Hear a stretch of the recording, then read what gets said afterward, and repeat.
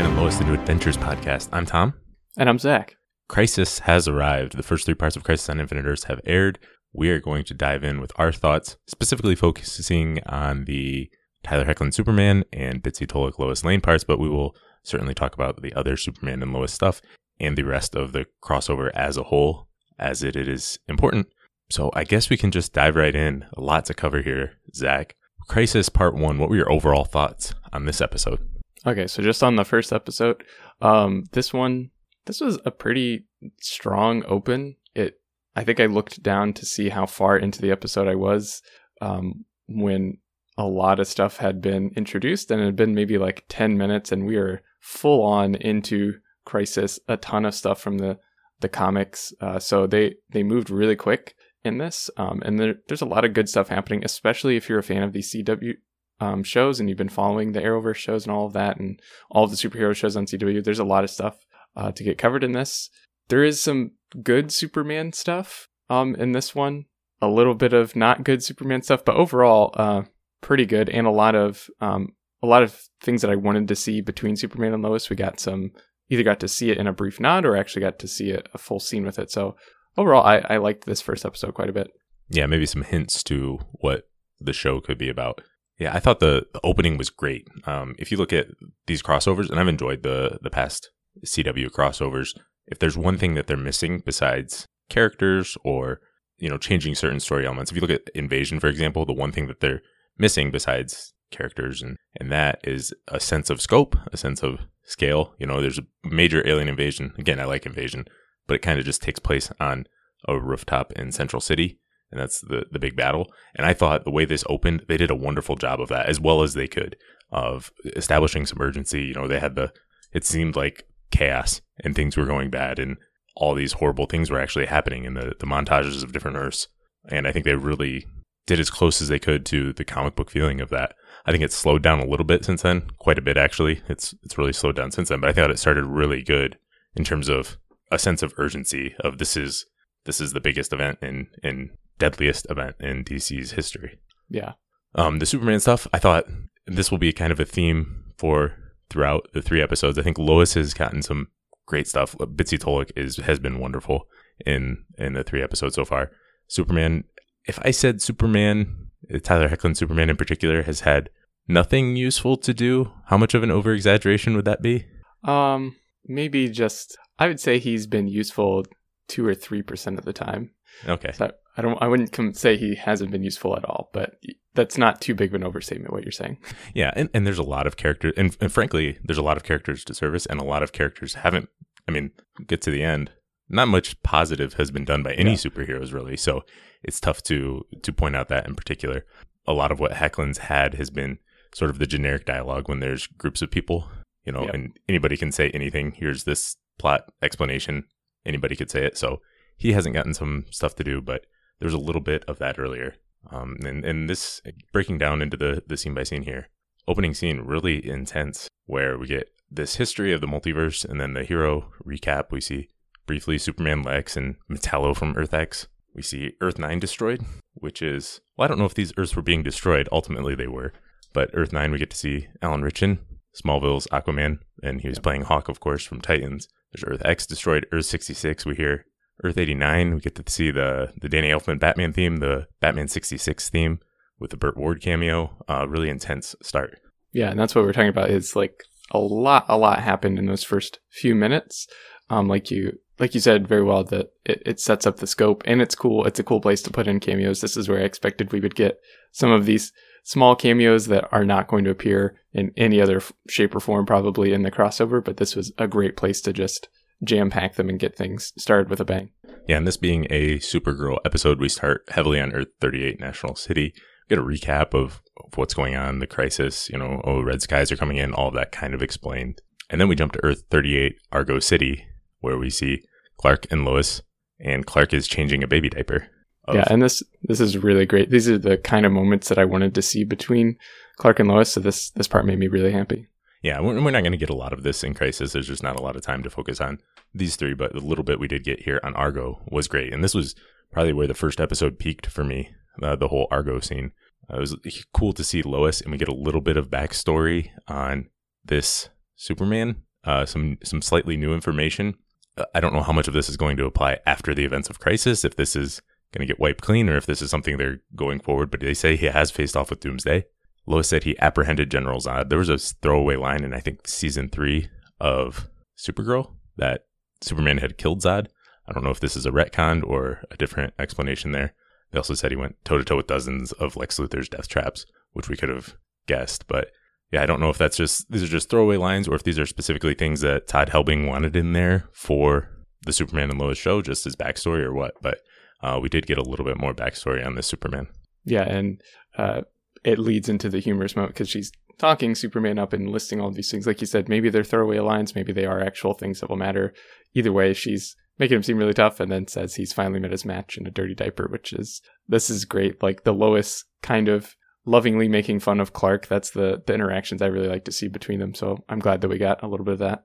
Yeah, the Lois and Clark interactions picked up right from Elseworlds, and we got to see some really great stuff here. Just seeing the two of them interact is a joy to me when they actually get to. We don't get a lot of it, but when they get to, it's really good. And dealing with the dirty diaper, and Lois wants to make a story of it because that's what she does, and it's really cool. We also find out the baby's name is Jonathan, so that is right from the comics. We've got Jonathan, probably Jonathan Samuel Kent, if they're taking directly from the comics. I thought it was cute how they pointed out he has Clark's eyes, and Clark says that's fine as long as he has Lois's everything else. Again, another cute moment between the two of them. Yep, and was about 99% sure going into it that his name would be Jonathan, and now I'm 100% sure. Yeah, so good to get confirmation on that. That's the name. If they're going to have a baby, then that's who I would want the baby to be named. Yeah, but then a potential thing that they're maybe setting up, and we'll see how this develops, but it says that Clark is talking and he says he's pictured them living on Earth with 2 kids. So maybe they're setting that up to have a second child on the TV show. Yeah, that definitely seemed like a bit of foreshadowing for me that another baby is coming or something with Crisis happens where they have 2 kids. I don't think they would just throw that in there for any other reason than unless it was actually going to happen. I'm not sure. There's been some other kids, obviously Jonathan named after Clark's dad, Jonathan Kent, and then there's a Christopher Kent, which was actually Zod's kid that they adopted at one point in the comics. I don't know if they'll be taking from that or anything like that. We might have a better idea after Crisis is done. Yeah. But then the Kara holograms shows up and tells them to escape because the Crisis is coming. The Red Skies appear. They're on Argo. And so they go and they find Allura, who's played by Erica Durance. I completely forgot that she played Supergirl's mom on this show. So it was fun. Kind of a fun surprise to see her pop up so early. Yeah, in fairness, it was the second actress to play Allura, but that was a really cool moment. Erica got to give Bitsy's Lois a hug. It's kind of a passing of the torch of TV Lois Lanes, and so they got a cool moment.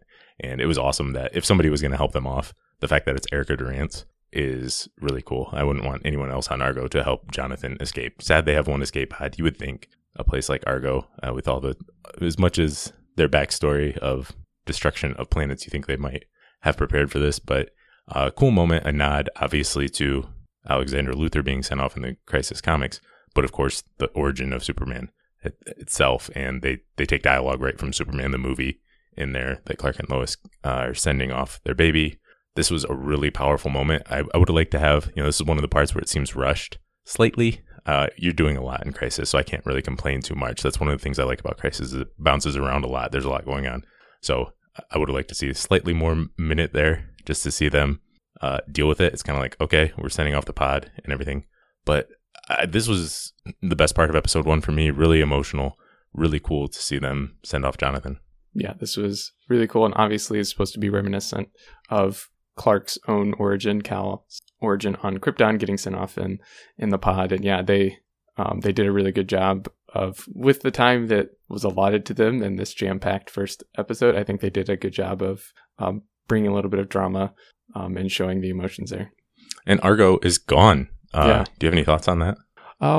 I thought it was a nice thing that they could have in their back pocket for storytelling. They could go there every now and then, and Supergirl's empowered there, so they could tell different stories.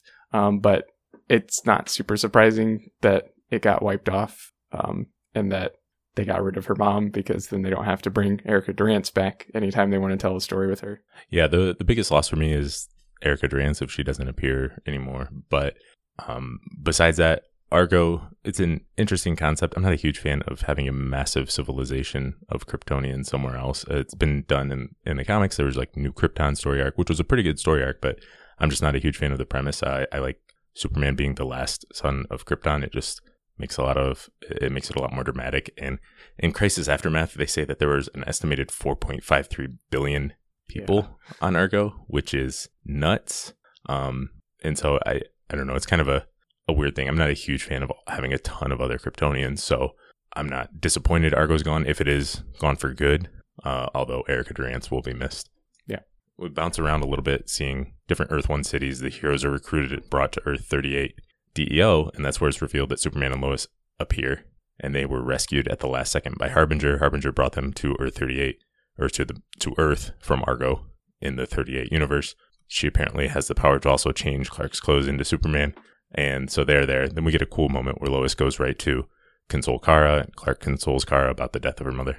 Yeah, it's really nice to see these Kryptonians talking to each other because, only they really know what's going on and know what they've experienced. And now like this additional loss of, it's almost like losing Krypton again, if there really were 4.3 billion people living there.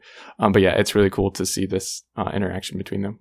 Yeah, we get more setup. There's been Harbinger explaining the antimatter wave is destroying stuff. There's quantum towers going on that are being built that need to be protected. So Brainy has tracked Jonathan's pod. It's gone to Earth 16, Star City, in the year 2046, which is a tie-in to a Legends of Tomorrow Season 1 episode. Superman wants to go right after Jonathan, but Oliver talks him down. I like how Clark said, those are two words I'm not used to hearing when he's told you can't. I thought this was a pretty good moment between the two of them. Normally, Superman getting parenting advice from Oliver Queen wouldn't be something I would be huge on, but it is a fair point. Like, there's a lot going on. We need the universe to be saved. So, a pretty cool moment, especially because Lois offered to go and Sarah and Brainy join her. Yeah, this is a really good way to give Lois something to do. And that sounds bad, like give her something to do. She's an awesome character who is, really smart and brave in her own right. But let's be honest, she doesn't have powers. And like, this is the biggest crisis in history. You need some people with powers. And so there's lots of other things that need to happen, though, where you can send unpowered characters. And this is a perfect opportunity that, especially because she's going after her son. I was a little hesitant. I thought maybe they were going to use this to rapid age the baby and like they were going to show up and find a teenager or something. So I'm glad that doesn't end up happening. Yes, I'm glad the baby is still a baby. I hope that lasts for a while. And then we get Clark kind of getting consoled by Kara. What did you think of that scene? I really, really love the Superman, Supergirl, interactions from the comics. And so this is kind of in the vein of some of the time that they get to conversations that they have in the comics. It's okay. It's not like the perfect conversation I would have wanted to have between them, but it's nice to see this moment between them, and especially just like recognizing that they are the two most powerful superheroes in all of the universes, getting to talk to each other. Yeah, it just feels weird to hear Superman say, "How are you so hopeful right now?" Yeah, that's a really weird thing to say from Superman. I get he's got a lot going on. His son is somewhere, sometime. So there's a lot going on there, and they're trying to set Kara up as the paragon of hope.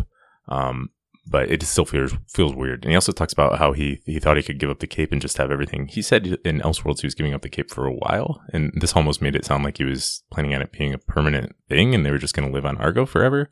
I didn't get that sense at all from Elseworlds, but maybe I missed something here.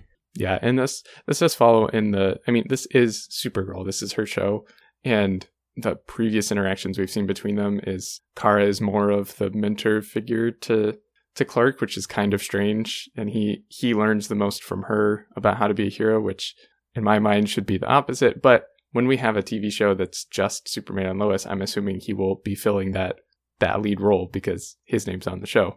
So it's okay for me. It makes sense that that's the way the conversation shakes out on Supergirl's show. Yeah, I don't know that I'm saying it's okay. It's a weird situation because a lot of Kara's stuff has just been taken from Superman's history and he was in this universe. He was a hero long before, and so it's really strange to see this kind of things. This is kind of like a thought on the entire crossover. All of these, the showrunners for each show are involved with this, and they make sure their characters are served. I don't think Superman has anyone. Yeah. Tyler Hoechlin, Superman in particular, has anyone standing for him I think it's really cool that when Black Lightning was involved, Black Lightning's had the showrunner and a few writers involved with making sure all the dialogue was right, making sure the character moments were right.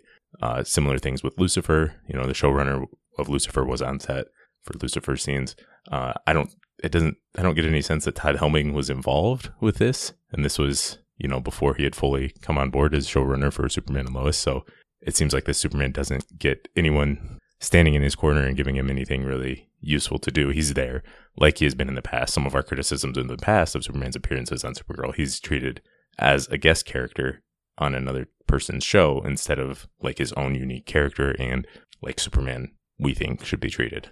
Yeah, that's a really, really good way to put it. And that's why I am excited for his standalone show where he does have a showrunner and he has somebody standing up for his character and what needs to happen correctly for him. So I have a feeling that when that show comes, there'll probably be parts of this crossover that I'll just choose to ignore or just probably not remember because they weren't that great. And this conversation with Kara will probably be one of those moments. Yeah, this crossover has not made me less excited for the show of Superman Lois, because I love what Hecklin and Tulk have done with what they've got to do. It has made me a little bit less excited for crossovers, and I'm usually a big fan of crossovers, but I think it's difficult to juggle all of those characters, and I totally understand that Superman is still a guest character in Crisis, but if he's Superman, you'd like him to be Superman a little bit more. Yep.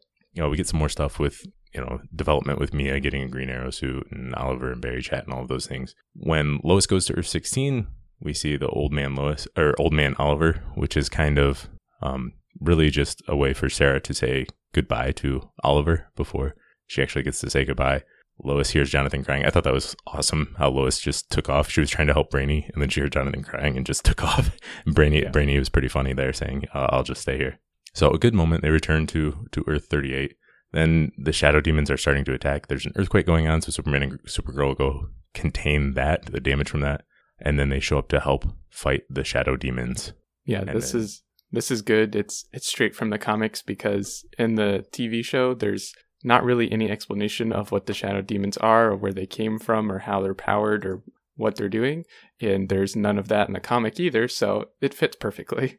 But yeah, this is some good action sequences with Superman and Supergirl because of them getting to fight with the shadow demon. Yeah, along those lines, they have to power up a solar panels from the quantum tower, and of course Kara lasts longer than Clark. That's something Supergirl has always done. Clark even says something, you always gotta one-up me.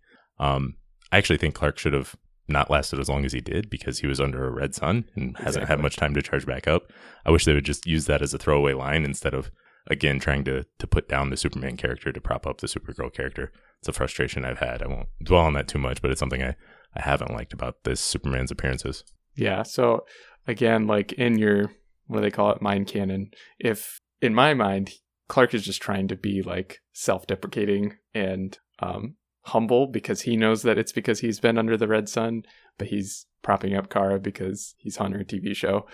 So in my mind, that's all going on behind it, but who knows? Yeah, it's a really frustrating thing that I've had problems with, but I will not dwell on it. But it's almost, if I didn't care about the Superman character so much, it would almost be funny to have a drinking game on it. Just wait whenever Superman's in the Supergirl episode, wait till he gets put down a little bit. But let's move on. The Monitor zips the heroes out because they need to save the resources while the Supergirl supporting characters, the subplot with Lena and Alex and all that, they're working to get rid of some characters, move them to Earth 1. Earth 38 is destroyed. I thought it was really cool. Rewatching it especially, I really liked Oliver doing everything he can to save people. He saved 1 billion lives, so 3 billion of the 7.53 billion on Earth 38 moved to Earth 1. I thought that was really cool for Oliver to do all that. It's a little disappointing for both Kara and Clark that they don't get to be the last ones standing on their Earth, right? So 4.5 billion people died on their Earth. They don't get to do the last stand. The Monitor has a relationship with Oliver, so it makes sense within this story. But it's just one of those things you don't have time to dwell on 4.5 billion people dying because that is a very small number compared to what we're about to see. Yeah. And again, a really good job of kind of putting things into perspective of how big a deal this whole crisis is. Yeah, and the episode ends with Oliver dying and Lois reappearing on Earth 1 with Jonathan, and Clark goes over to join them. And Pariah shows up. We meet him for the first time, and he says he freed the Anti-Monitor, so we get that part of the comic story going. All right, let's move on to part 2, which is probably the heaviest Superman and Lois related stuff. We get drinks for Oliver.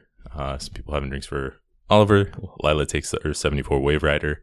Monitor explains the Paragons that are some MacGuffins. There's a cute scene where John is interrupting everything until Mick, drunk Mick, Earth 74 Mick, is the one to calm him down. I'm hoping he stopped drinking I'm hoping he put down the beers when he started holding Jonathan, just for safety reasons. But yeah, it's kind of a cute trope where the person you would least expect to calm down a baby is actually the best for calming down a baby. Yeah, this was a nice, cute moment in this episode. But yeah, the Paragons, they're nothing really. They're just kind of like, like you said, MacGuffins. But they all like kind of stand for a different virtue or emotion or something like that. But we get cryptic messages about them, and we have to go find them. And one of the Paragons is a second Kryptonian who has suffered great loss. So this is kind of setting up really early in the episode. This is going to be a very Superman family heavy episode, which is exciting. Yeah, so Lois and Clark and Iris go after that Paragon, but then Kara and Kate go after another Paragon, Earth 99 Bruce Wayne, who they thought would be a Paragon. Turns out it is not. Kevin Conroy. What do you think of everything on Earth 99 in terms of Kevin Conroy? We got a lot of nods to BVS, Dark Knight Returns, all that kind of things, where this is a really dark Batman who went completely off the rails, killed Superman, and never really recovered from that emotionally or physically from a battle with Superman. What do you think of Kevin Conroy in live action and everything that went with that? Yeah, it was really awesome to see Kevin Conroy in action.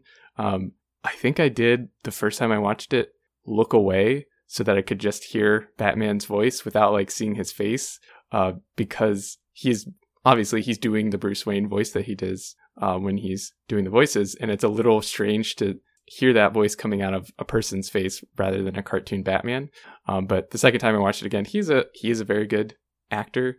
Like you said, they did a lot of nods to some of the darker stories and histories of Batman, and that was really cool to see these little things and make sense for the Batwoman episode of this crossover. Yeah, I quite like that. This as a whole, Conroy did a great job. Interesting to see another world. I'm glad they didn't have him playing Batman the Animated Series Batman or anything like that, especially if they weren't allowed to use Batman, presumably, for this. So I thought that was really unique. It's kind of a look at, not to make a joke out of it, but it's kind of a look at what would have happened to Affleck's Batman if in this universe, their mothers did not share the same name. I mean, right. Superman's parents initially, the Kents, were Sarah and Eben. So if they had different names, it's something to think about. I think that's what this is a commentary on, a little bit with Dark Knight Returns mixed in there. So you can take from that what you want. But I thought that was interesting just to see a whole new world explored.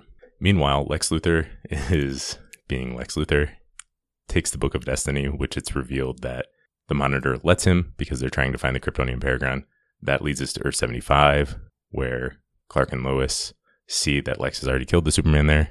And then, of course, goes to Earth 167, the Smallville Kent farm. What did you think of Tom Welling and Erica Durance's return? So I didn't think that I would ever have to say this, but if this is all we see of Smallville, of Tom Welling and Erica Durance as Lois and Clark, I would have rather them not bring Smallville into this crossover at all, just because of what happens in this scene, especially the dialogue and the history, the story of Tom Welling's Clark that we have to know now. I'm assuming you probably feel kind of the same. I thought this was a really good look at the Earth 2 Smallville, where Clark Luthor became a hero, a nice guy, gave up his powers, and settled down with Lois. I thought that was a really cool look at it. Yeah, we can do that, I guess. That's what I am going to consider it in my head canon, I think. I've seen, this is a pretty mixed thing when you do something so drastic, take away his powers. Yeah, I think if this is all we see of the Smallville universe, I would have preferred that they did not show up and make what I consider to be a pretty significant change to Smallville's history here. I think Welling and Durance gave a great performance. I like the headlines in the Kent farmhouse, although I don't know how they got that picture of the shirt rip and how Superman's identity was not revealed right there for the newspaper. But that is a side point. I really liked the Tom Welling Superman, Clark, I should say, and Lex Luthor interactions. If that was, isolated, if this was if that Clark lost his powers and a random Lex Luthor showed up, I believe that's what would have happened. I thought that was a really cool scene. Clark getting a punch, saying he's still stronger. I thought that was all really cool. To me, this isn't really a fitting ending, if you will, for the Smallville universe, at least as the way I interpret it. A lot of people think this guy just wanted to have a normal life, and he talks about that early. I mean, starting with the pilot, he just wants to be a normal person, and that's true to an extent, but the whole point of the show is about him recognizing, accepting, and embracing his destiny as Superman, and season 10 in particular is about him embracing that destiny as Superman while still having a normal life with Lois and finding that balance. So this feels a little bit not fitting to me at all. And really, if this is our last look at Welling, it's weird that the last time we see him is the first time really that he turns his back on people in need. Yeah. And if he gave up his powers for gold kryptonite or whatever, and that's a permanent thing, you can overcome that anyway. I mean, in this very episode, Ray Palmer whips up in a few minutes something called a Paragon detector. I think you can find an answer for that. I think there would have been different ways to, if Welling didn't want to be involved in costume or anything like that. I think there are different ways to explain that and work around that, where his powers are gone temporarily or anything like that. But if this takes place in 2019, the flash forward in the finale was in 2018. And if their children are old enough to have kids, or if their children are already old enough to talk and say, we want to show daddy something, those kids would have already had to been born in 2018. So it's not like he gave up his powers to live a normal life. I did like that Lois and Clark are happy and on the farm and have kids and everything. But yeah, that just kind of felt wrong to me. Yeah, what it felt like was if some supervillain with like magic or mind control created some illusion in Clark's mind about like what would be perfect if he didn't have to have powers and if he just had a normal life with Lois. Like, this seems like some sort of fever dream that you would have put Clark into and then gone and stole rubies or something. It doesn't really seem real, which is weird. And whatever, the getting rid of the powers, all of that stuff, I can look past that. It's like you said, it's seeing this Tom Welling Clark Kent that we've spent so much time with doing the right thing, kind of doing the wrong thing. He does try to talk to Lois about, the multiverse is in trouble and they need help, but she thinks it's a joke, and he basically just goes along with it and literally turns his back and walks back into the farmhouse. So yeah, that was the most disappointing part for me. And I'm always my preferred look at Superman is the never-ending battle. Like, he does never gives it up. I know in some stories or Elseworlds and imaginary stories he has, my preferred thing for Superman is it's a never-ending battle. It does not end. He is Superman for life. I could be talked into if he had solved all the world's problems, taking care of all the bad guys, and decided to, and inspired a bunch of heroes, decided to retire to the farm. That would be, I could maybe accept that more. I don't think Lois would let him do that, but considering we know, and they remind people that Lex Luthor is president in this universe right now, obviously Clark and Lois just living on a farm feels completely wrong for me, because Lex Luthor is president. You could say, oh, what if when Lex Luthor came back after the finale, he was a good guy? That would make sense, except Dr. Fate literally used the helmet of Naboo to tell Clark that Lex Luthor will be his ultimate enemy. And so I can't just picture that Clark and Lois sitting on the farm, retired, and not trying to take down Lex Luthor. I wish the president was, I didn't know the president was in town line was, I didn't know the president had gotten out of jail yet. And then you could say, hey, we addressed that. We took care of Lex. Now we're retiring. I still wouldn't have loved it, but I would have accepted it a little bit more. So overall, it didn't feel right for me if this is really the end for them and they don't show up later. But I did like seeing Welling and Durant's happy and with kids. I thought that was really cool. That part of it. Anyway. Yeah, that part of it is cool. We could go on for a long time and make this like a Smallville podcast, but there's obviously, we both have issues with that, but like looking forward to the Superman and Lois show, I don't want to like draw too much from this, too many conclusions I want to like give it a fair shake and let it do its thing, but it is a tad bit worrying if people involved in this went back and looked at Smallville's history and Superman's history and decided that this is what they wanted to do with it. It does make me a little bit worried about what sort of decisions they would possibly make in the future for Tyler Hoechlin's Superman on his TV show. I'm optimistic that they're not going to do things like that. And obviously this is a pretty rare case. Not going to happen all the time because this is way, way past when the TV show actually aired and all the actors are older and they are, could be retired and stuff like that. So that's a totally different situation, but it plants a little seed of doubt in my mind about how they're going to handle the Superman character. Yeah, and they're showing there's an infinite number of universes here where everything is different, but it does make you wonder, are they saying the only way for Superman or for Clark and Lois to be happy and have kids is to no longer live their life in Metropolis and give up? I mean, are they working at the Daily Planet? I don't know. Are they still doing that?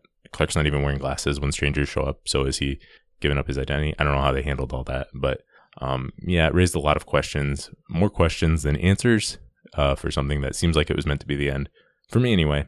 And yeah, I don't know. We could go on this for a long time, but yeah, really weird and a bit weird for me. Yeah, and just one more small thing about it. It was cool that I got to spend that much time with the Jon Cryer Lex. I really wish, and it's not over yet, so possibly they'll come back, but I really wish he would have gotten to spend some time with Tyler Hoechlin or Kara or something, just talking about what it means to be Superman or Supergirl. Yeah, we didn't get to see, they were blipped away before Welling could talk to another Clark. So that's a little bit disappointing. I love that Lois kind of has a thing for all the different versions of Clark, like subtly. It's a really weird thing, but I thought it was really cute how she's like compares him to the paper towel guy, and how she kind of has a thing for Ralph's Clark Kent later. It's this weird situation. I thought Tulloch and Hoechlin both did a perfect job of portraying that, because she's like, oh, I'm attracted to this guy, but I'm also married, but it's kind of the same guy, but it's kind of not. And that's the same thing you can see with Hoechlin's facial expressions. He's like, I mean, you know, he's not jealous, but he's also like, well, it's okay because it's me, right, but it's also not me, and I'm right here. I just love that. I wish Hoechlin had got to meet a Lois, so they could have flipped that a little bit, and evened it out a little bit to see that. But I love that part of it. And Tulloch and Hoechlin both did a great job. We also get, I think we can move on. We might have more to say about Smallville later, but we can move on. There was also the subplot going on of using the Lazarus Pits to revive Oliver, with everyone going on there. It's cool to see Jonah Hex pre-scar, and Sarah point out, well, you're going to get this scar anyway. I thought that was really cool. But the last big thing for us is visiting Earth 96. Lois and Clark go to a repurposed Catco, which is the Daily Planet. There's, like we were just talking about, the Lois and Clark have a meet cute the John Williams music, the way they look at each other. And I thought Routh did a great job stepping back into Clark Kent and Superman. We get the nice glasses thing. I thought this was a pretty cool scene. Yeah, this is really cool. And it's obviously Brandon Routh plays a pretty mean Clark Kent Superman. He was chosen to do that in a big budget film. So it's really cool to see him, like you said, step back into that. But he gets to talk to them once he trusts them pretty quick, which is awesome. They know enough about him that they can gain his confidence pretty quickly. But he explains the Kingdom Come backstory from the comics. Basically, he says a reject from Gotham gassed the Daily Planet and killed everybody, including his friends and wife, and shows him all the plaques of all the people that were lost. Yeah. I want to know how much time passed, because if, again, with the rushed thing, the only complaint here was he goes from telling the sad story to, yeah, I'll be Superman. It's just a really quick switch in the scene. So I want to know how long that takes. I realize by the end of the next episode, basically everyone we know, every Superman and Lois we know, are dead. But it kind of stinks that, thinking of this, Margot Kidder / Kate Bosworth's Lois Lane is dead, and it happened off screen. It's a bummer. I get they want to homage Kingdom Come, but it is a bummer that happened to that universe. Yeah, but yeah, like you said, he agrees to join up with them. So Superman 96, that's what we'll call Brandon Routh, and then Superman 38, that's what we'll call Tyler Hoechlin. So Superman 96 agrees to join, and he and Superman 38 want to take on Luthor first, but he shows up, Lex Luthor does, and wants Superman to kill Superman. And so we get to see a Superman on Superman battle, which for CW budget looks pretty good. Yeah, I thought that they did a really cool job here, seeing them a little bit flying and fighting and everything like that. Obviously, they didn't have a ton of time to spend on it or last too long, and they got creative with their cuts there. But I thought it was a pretty cool fight, and I like that Lois knocked out Lex. Yeah. They try to use the book, but they can apparently just talk down Superman 96, which you would think would change what happened in Elseworlds if you can rewrite Destiny by just talking in the book. But I don't know the rules of this book, so I won't dwell on that too much. I was glad Routh's Superman has heat vision, red heat vision. I'm hoping post-crisis Hecklin's Superman gets red heat vision, because that just makes more sense to me, and is the way it's always been. But it didn't quite look like it was more red than Superman Returns, but I thought it was really still cool to see that they kept his red heat vision. And it's cool to see that going into Tyler Hoechlin's chest and standing there blocking Lois like while they talk him down. And that's a good moment between Lois and Clark, even though this is a different Clark. It was pretty cool to see her talk him down. Yeah, and Routh says, "I can see why you married her." So it's kind of like Bitsy's Lois and Routh's Superman had more to do together than quote unquote our Clark and Lois. When they get back to the Wave Rider and she introduces Routh's Superman to Jonathan, and cool moment here. He says he looks like his son Jason. That was awesome. Yeah. Which he didn't see Jason as baby, but I'm assuming he looked at pictures or something there. So I thought that was cool. Yeah, about Routh and Tulloch having a lot of scenes together. It's weird because in the Thy Kingdom Come, the Kingdom Come Superman isn't even able to look at the Earth 1 Lois because of everything. So I thought they didn't dwell on that here. So I don't know if they're saying his son was something that connected him to humanity longer.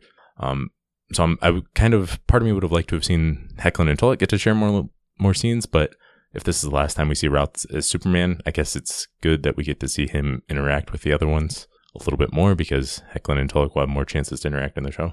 Yeah, so there's one other fun moment where Kara walks in and says Ray is looking jacked, because obviously in this Brandon Routh plays Ray Palmer, but he is also playing this Superman from Earth 96, and he looks in Superman shape. So that was a fun little. Yeah, I don't think I saw some people say it looks like Kara might have been attracted to. I don't think so. I didn't really see that, but that does remind me of when Clark met Kara in Smallville and then realized they were cousins, and the weird reaction Welling did in that. But I don't think that was quite like this here. But we find out about Jason.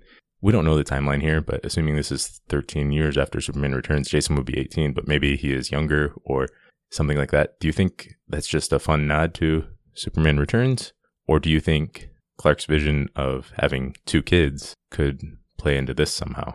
Maybe. I took it as just like the writers giving a nod to Jason. I don't think it'll actually come back. I think it's just kind of a throwaway line to make nerds like us happy. Yeah. I'm wondering what happened to poor Richard White.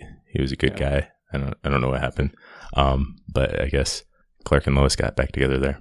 Yeah. If I could say one more Smallville thing, I had to watch this episode twice, because the first time I basically missed everything after Smallville because I was just too busy in my head thinking about things that were like just making me upset or like confused, and I wasn't enjoying the rest of this episode as much. So I went back and watched the end again without watching the Smallville part, and it was a lot more enjoyable. And there's some pretty good Lois and Clark and Superman moments in it.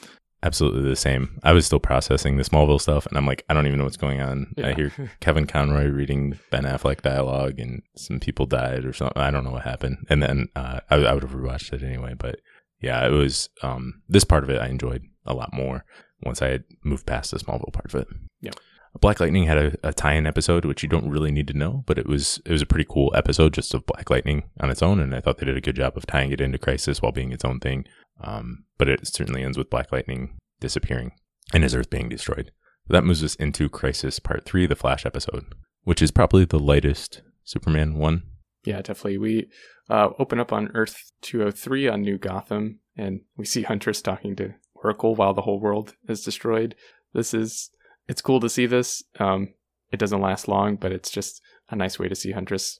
Earth 1 on the Wave Rider, Ray is repairing the Paragon detector that he created while Team Flash shows up, and the 2 Supermen are going to bring people from different Earths to Earth 1 to save them, and Lois is going to stay and run comm, so they've got their little jobs. We get brief glimpses of that and like throwaway lines about it, but that's basically what they're doing in this episode.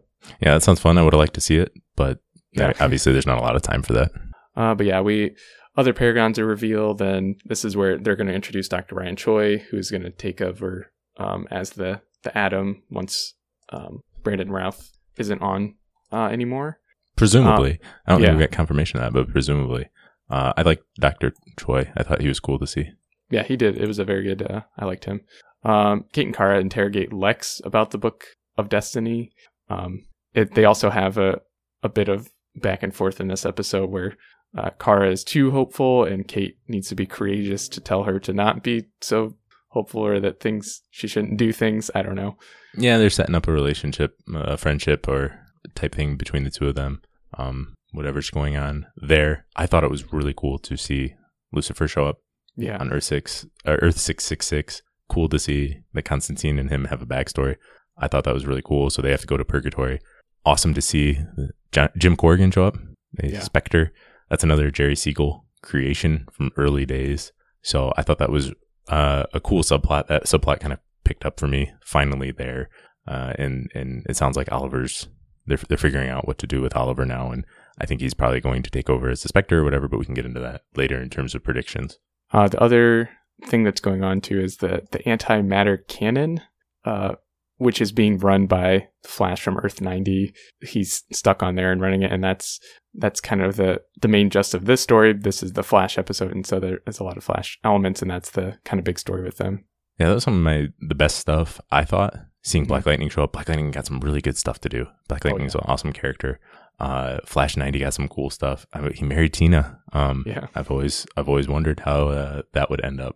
That was I thought they arguably Earth 90 Flash and Jefferson Pierce got the best stuff to do so far in this crossover, and that's good because I really like the two of them. You know, outside of Superman and Lois, those are the two I was probably looking forward to the most, and they really delivered. Really got some cool emotional stuff to go through.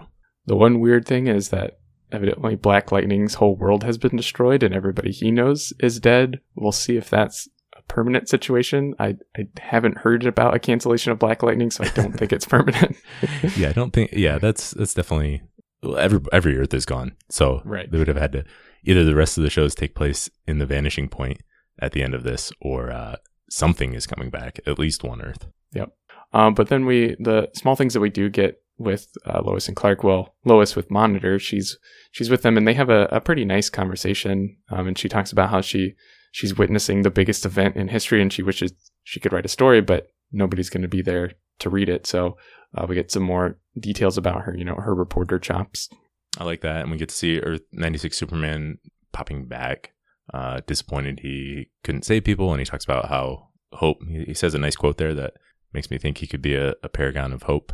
Right. From what he says there, it's weird how he gets this cool quote about hope. He is the paragon of truth, which if you think of Superman standing for truth, justice, and the American way, it makes some sense. Christopher Reeve, Superman saying, "I never tell a lie, Lois." So it does make sense from that perspective. Yeah, she asks him about the crest. It has the black background, and like you said, that awesome quote. He says, "Because Lois, even in the darkest times, hope pulls through. Hope is the light that lifts us out of darkness." That is 100% pure awesome. Yep, I agreed. And he zips out. And then Lois says he never quits no matter what Earth he's from, huh? And I think that Lois didn't see the episode from yesterday, from the day before. Let's move on. All right, my bad. But yeah, not really much other Superman stuff.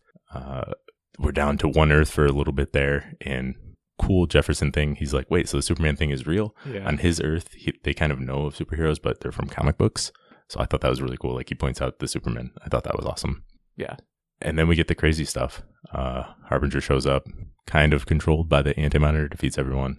Earth 1's destroyed, so every Earth is destroyed. So every Clark Kent, every Superman, every Lois, every Lex Luthor, they all are dead. Except for Earth 96 Superman, because he is a paragon who is zipped away to the vanishing point, except then he also is dead. What do you think of the ending here? So yeah, it was weird.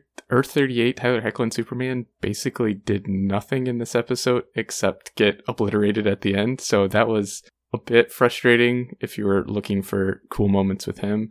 And then the Earth 96, Brandon Routh Superman getting replaced by Lex is also a bit disappointing because that means there's no Supermen for us to see do anything for a little bit until something crazy happens, but we'll see how long that takes.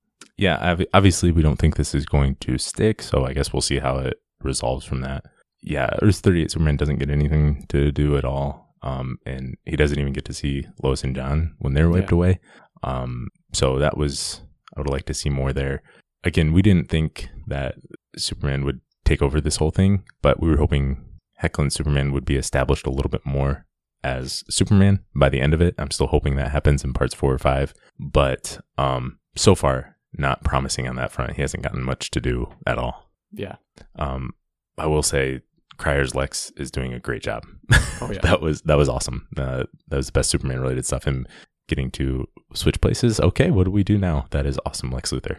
Yeah, he's very unpredictable and makes very selfish choices and is super intelligent. So that it makes me really hope that they can involve Jon Cryer somehow, or if they don't get him, some actor in this vein who is playing a Lex Luthor like this. I'm really excited to hopefully see that on the new TV show.